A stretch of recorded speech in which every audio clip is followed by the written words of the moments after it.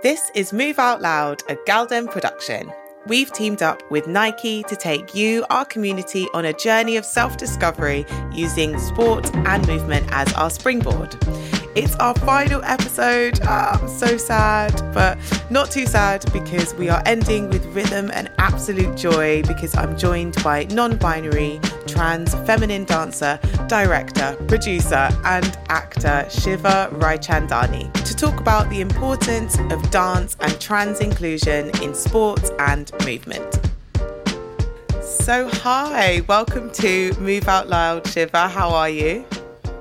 Really well. Thank you so much for having me. This is very exciting. Honestly, I'm so excited. You're such an inspiration. I've really enjoyed deep diving into your world and just completely blown away. I've really enjoyed looking into That's everything. Very kind of you. That's too kind of you. Thank you so much. I do some like cabaret performances and stuff like that myself. So I'm a massive fan of like drag and performance and Bollywood as well, massily. I'm just like in love with the whole drama of it. Side note, I have been stalking you as well and I'm obsessed. Oh, good, the way they move. I want to say, just massive fan. So the feelings are mutual and wicked. Amazing. I also loved the Peach Paradise, which I believe you directed. Oh, like so powerful, so moving. I'd love to know, what did you want your viewers to take away from Peach Paradise? Sure. So for those who don't know, Peach Paradise is a short documentary that's based on Shay, who is an absolutely phenomenal drag artist in the UK, who spearheaded so many different forms of like showcases, opportunities, events for the Asian artists in the UK, especially those who are independent and who are like grassroots and really finding their footing in the industry. So it's really beautiful to see how they navigated the entertainment space through movement as a drag artist who happens to be Japanese and Irish, but also trans and non-binary. So I thought all of these elements were so, I resonated with so many of those elements because I myself am a non-binary and trans feminine and I love movement. I'm a professional dancer. So all of those things really sat and aligned with who I am. But just to see someone take ownership of all of that and take agency of their craft in such a beautiful and empowering way really inspired me. And I felt like that was a story that needed to be shared so that people could also perhaps find themselves in it, but also learn something different about the form. Yeah, it was so moving as well. And what I also really loved is the representation that ran through the entire production, like from everyone behind the camera, in front of the camera. I know you had a whole bunch of other people working on it, lots of creatives. I would love to know why that was so important for you. Absolutely. I think when it comes to the entertainment industry, when it comes to movement, when it comes to dance, when it comes to film, theatre, there is a lack of opportunity for people across the ranks when it comes to people who are gender diverse, people who are Asian. And so it was important and it was a very intentional decision to ensure that the people that we brought on to set reflected the kinds of stories and experiences that we wanted to share with the world and allow them to also have a say in the ways in which the story is being told because they bring such authentic lived experience to the entire process. So I think that was necessary for us. And it made for such a safe environment as well because we're talking about such sensitive issues and stories. So we needed to create that safe environment where everyone felt comfortable, and that was amplified by the people who were there because not only did they come from those experiences, but they were able to be empathetic and sympathize and sensitive towards everyone involved. So I think that was important. And I think, we need more stories of minoritized communities. I feel like we don't have enough, especially when they have control over how their stories are shared. Yeah, that's the important thing as well. It's like taking ownership of it back and like sharing your story with people who have the same story rather than it just being stolen by the man. Absolutely, which unfortunately happens a lot. Yeah, totally. No, but thank you for pointing that out because I feel like that, it was very much a conscious decision that we made in the production. So thank you for pointing that out. Yeah, of course. It doesn't go unnoticed at all. I also watched Britain's Got Talent back in 2017. Oh, no! Love, love, love. Everyone's had a Britain's Got Talent moment. I loved it. God. You were like so much energy. It's like you are bouncing off the walls. Like it was wicked. Oh, thank you. How did that feel? Oh my God. Honestly, in the moment, absolutely terrifying, because that was the first time that I experimented with my gender in such a public way. And yeah, in fact, in so many ways, my coming out, not that I like the term coming out or necessarily feel that it's a thing that needs to be done, but in many ways it was my sort of public announcement that you came out with here. I know. I was like, I will take up space here in all this glory with a beard, with a skirt, dancing and prancing around with such Bollywood joy. So it was absolutely, obviously, there were loads of nerves. I was absolutely petrified getting onto that stage. But when I was on stage in that moment, it felt so surreal. Nothing mattered. And then the love that came afterwards really, just made it even more comforting to know that it was okay for me to do that. Because there were a lot of inhibitions. Obviously, how are people gonna? It's a Bollywood routine. You've got a bunch of South Asians on this massive global stage, but then you add the queer lens to it with someone who doesn't fit the stereotypical norm of Bollywood or dance for that, or even dance, just in general.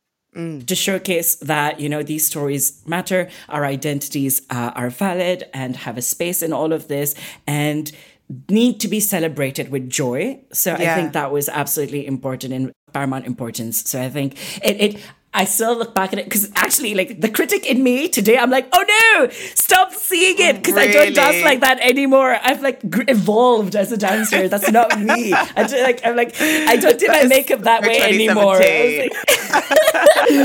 I was like, oh my God, no, don't equate me with that. I don't do my makeup that way anymore. No, but I think that back. Absolutely. I think that was a stepping stone for so much, and really brought me into who I am and allowed me to grow into who I am currently today. So I'm absolutely grateful to everyone who made that moment happen. Yeah, incredible. I loved watching it. Want to sort of rewind all the way back to your early years. Where did it all begin with you and dance? I feel like I do not exactly remember the moment I began dancing, because it felt like I just came out dancing.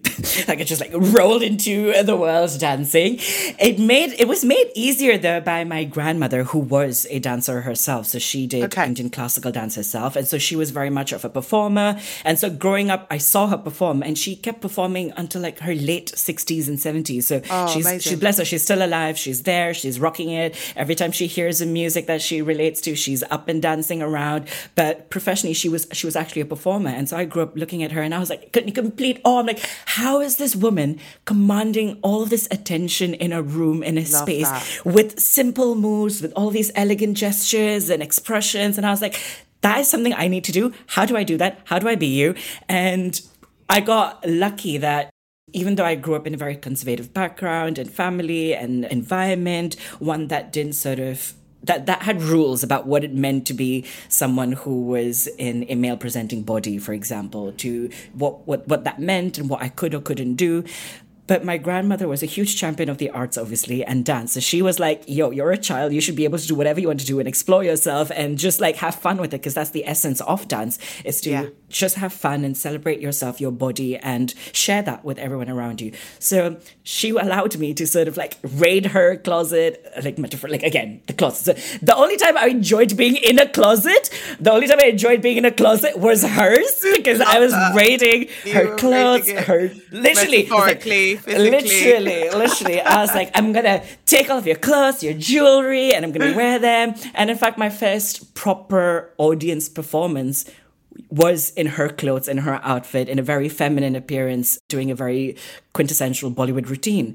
And that was beautiful to me, because that sort of allowed me to inquire what it meant to not subscribe to being either a man or a woman, and to find that space through movement was so beautiful, because I didn't think of it as possible, because I didn't have the language, I didn't have the vocabulary, I didn't have the references, the resources to learn or even have that conversation or dialogue about my feelings internally. But to be able to present that externally through movement and dance was beautiful, because dance in so many ways allowed me to be comfortable in my own fluidity. Yes. In my identity.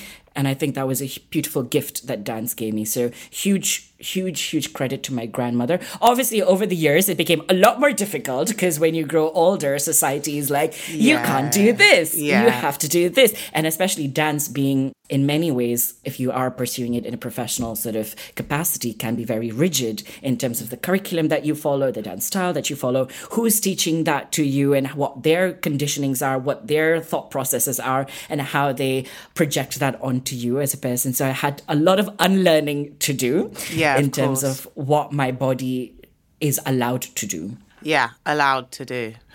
In inverted commas. Exactly. How did you make that transition then from sort of all of those early years when you didn't have so many rigid barriers or obstacles? How did you make that into a professional life? When you're Indian and you're part of this Bollywood culture, you automatically grow up with music and dance because it's so inherent and integral to our upbringing and just our surroundings. So you're just constantly dancing, whether it's at cultural events or at community events or even at like weddings and stuff. Like Asians love, like South Asians love dances at their weddings and they go all out. You could have like 2 hours of performances by the family and friends of the couple getting married, and they prepare for months in advance, which is wild. And that's the beauty of it. And that's when I realized that all these different people, whether they can dance or not, are coming together simply to celebrate this couple for this joyous occasion, irrespective of what their backgrounds are, what their beliefs are. All of that is left at the door. And as soon as they enter this space to rehearse, none of that matters. And all that matters is the movement. And I found that mind-blowing. I was like, oh my God, like all these differences that we have and everything suddenly disappear because we're all here to share this moment as a group to dance. And that I found really powerful because I was like, if people can do this in these kinds of spaces, imagine what they can do collectively. We mobilize to ensure that we're doing the difficult stuff like degendering dance or removing any stereotypes and biases that people can have towards dance, especially for kids who are in those formative years trying to discover themselves. Because when I entered professional classrooms of dance, it was very rigid in terms of, okay, you are being perceived as a boy. This is what you can do. This is what you need to do. You can't move your hips in a certain way. I remember being smacked with like canes and stuff to ensure that my hips didn't thrust in a certain way that didn't wiggle. And it really created this sort of dissonance and really dysphoria in me because I was like, why am I not able to do this? And especially when you have gendered lyrics, like lyrics that, you know, you're doing choreography to male lyrics or choreography to female lyrics. And I'm like, this doesn't make sense to me. I want to do all of it. I want to do none of it. I want to move from one to the other. It needs to be, why is there no freedom in this, in a form and in an art form that inherently has so much freedom? Why have we attached so many restrictions to it?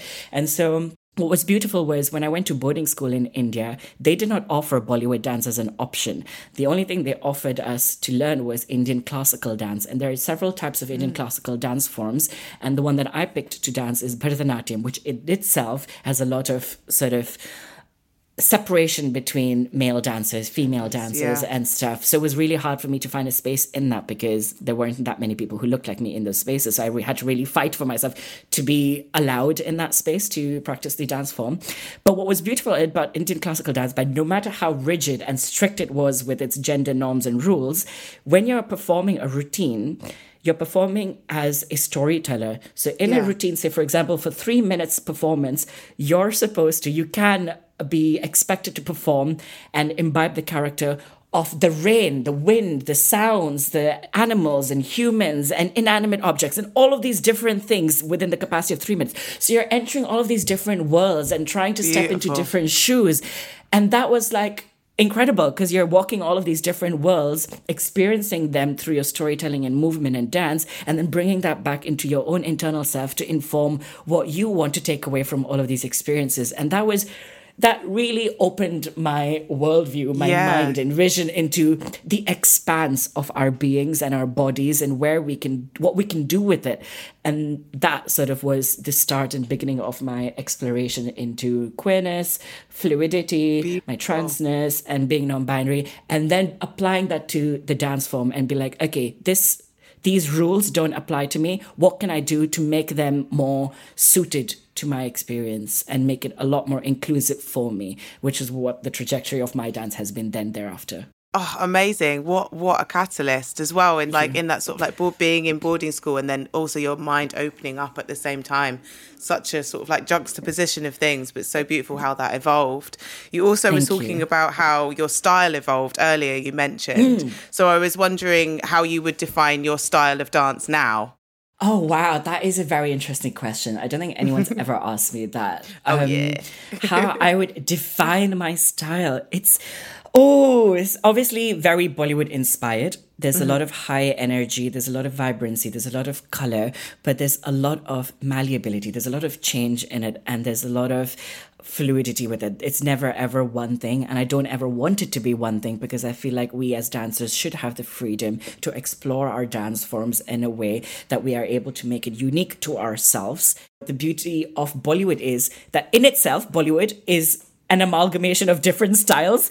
It's like, it's got the hip hop influences, it's got Indian classical dance influences. And so it's never one thing, and everyone's interpretation of Bollywood is so different, which is, I think, why I gravitated towards it, because there's this room to experiment with what you want it to be. So I don't think I have a very definite style. I know that doesn't answer your question, but also totally in some way, it's like, I don't want to define it. I'm defining it by not defining it. Yes. Brilliant. I love that. I want to move sort of on to current day now from before, moving into your TED Talk, which I watched, which was epic, massive audience and stage situation. Brilliant.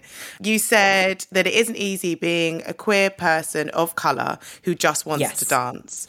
So what have been some of the obstacles or challenges that you found on the path to building your dance career? But what I've found is it has been difficult to just have those conversations about why I want to simply dance. Irrespective of all of my other identifiers, the reason I'm here is to dance, and all of these other markers of my identity should not be a barrier to that. So I think a lot of the time we forget the human behind the art form or the practice, and we focus on the race, the ethnicity, the skin color, the gender identity. And while all of those things absolutely hold a huge significance to the person's life, it is not the only thing that defines them. Look at me for my skills. Look at me for the way I dance. Look at me the way I move and command a stage or a space or teach a routine or choreograph routine. And I think getting people to focus on those elements has been the challenge.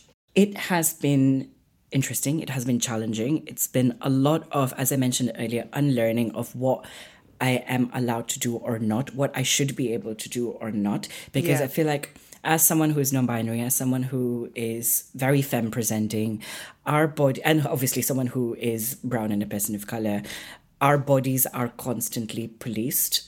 There are so many expectations of what we need to present like, what we should be doing, even down the kind of professions we choose. So, for example, even dance in itself was not something that I was easily able to choose as a career path, because that was not what was considered the norm, at least in my upbringing, that it wasn't a viable or a serious career choice. And that, you know, it was just considered as a hobby and a side fun thing to do. That was not the case. I can empathize with what you're saying, and I can hear the way that you're explaining it. I can understand how that would have been difficult. And dance has historically been super gendered, like what you're saying now and what we mentioned before. But when I'm looking at your career, it seems like you've managed to navigate this quite successfully, even though it hasn't been easy at all. But what I'm interested to hear is, once you realised that gender was going to be an issue, what was your thought process in working out how to navigate it? I think going into spaces, I've become a lot more, I don't want to say critical in a negative way, but just question things, like why are things a certain way? For example, when I used to teach dance classes weekly at Pineapple Studios and Danceworks, the way in which I structured my class, and this is obviously because having gone to so many dance classes and seeing how they've been conducted, where boys are separated from the girls, or boys are expected to dance to boys' choreography and lyrics, and there's a lot of like separation there.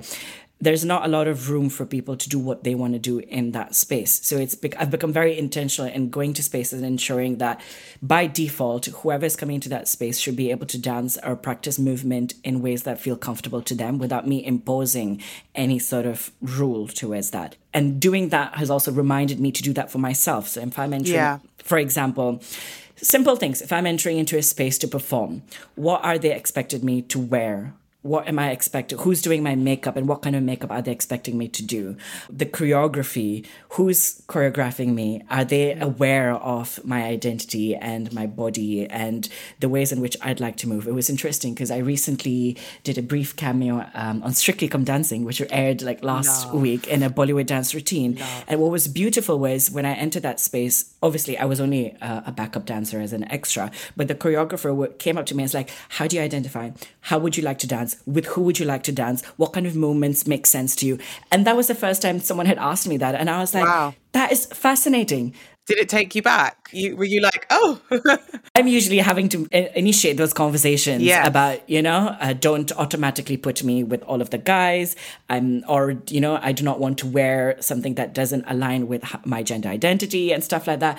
But to have that given to me, offered to me, asked to you, was beautiful. And I think that's where we are headed and need to be headed a lot more quicker. And so that the onus is not on the non-binary person, the trans person, to constantly have to educate and use that labor of education to make space for them. Because sometimes not everyone is able to do that.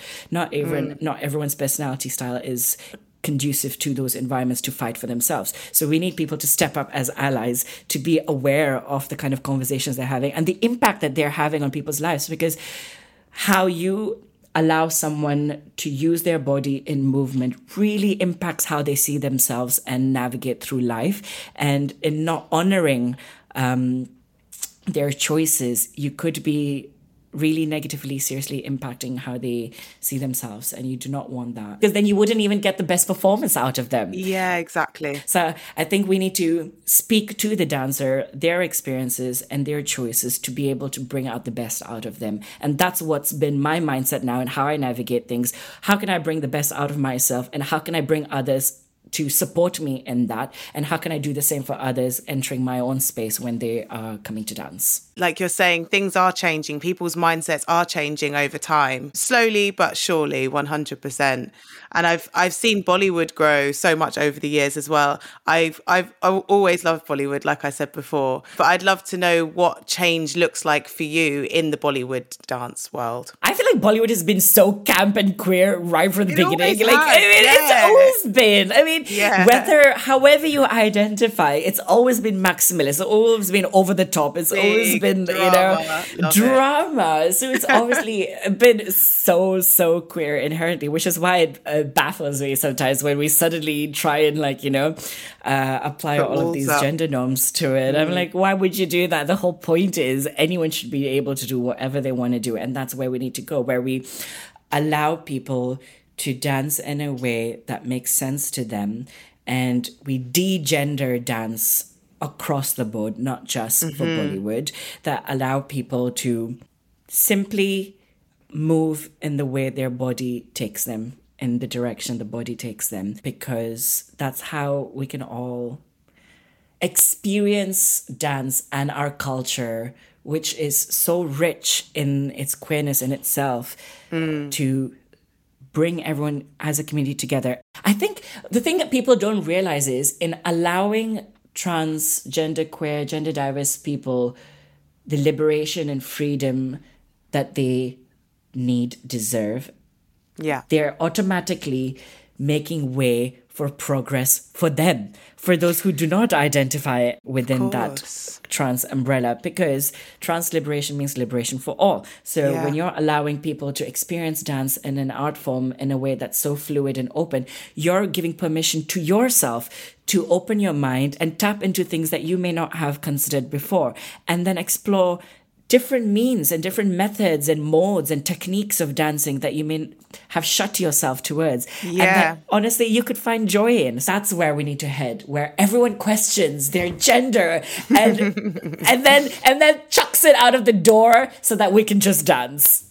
Love that. All of those things that you're talking about is just so much about what we've been exploring in this series is just about taking ownership of your body and just enjoying it and expressing yourself, which I can see so much through you, even when I'm sitting here and talking to you, and I can just see how much passion is oozing out of you. Despite the struggles and the challenges, it's so beautiful to see that you've been able to find and create safe communities like yours. I was wondering, do you have any advice for those looking to build their own safe spaces to express themselves?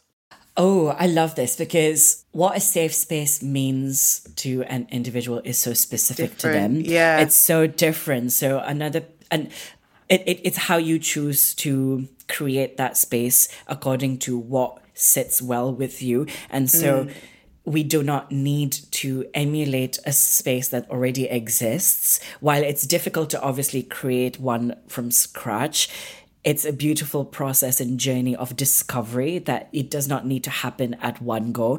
You're constantly learning how to build and how to constantly grow a space for yourself that honors you, that honors your body and honors your values, so that they aren't compromised. And so it takes a lot of, it's a strenuous process. It takes a lot of effort in terms of like, even to get to a point where you can say no to certain things, because obviously we live in an industry where a lot of the times we aren't in that position, or we don't have the privilege to say no to certain things, or to stand our ground and say, no, I'm not going to do that. Because sometimes you need the money, you need the access, you need the opportunity, you need the network, you need certain things in any given point of time. So I can't say discount the privilege or lack of privilege that comes there with accessibility and sort of standing your ground. But it's sort of seeing how you can invite others to understand why this is important to you as well. This is how I am. This is what I need to do. This is what I need to excel. This is my space. This is what I need to do. This makes sense to me. Even if it's coming down to this curriculum does not make sense to me. Let's question, why are we asking people to do this in this curriculum?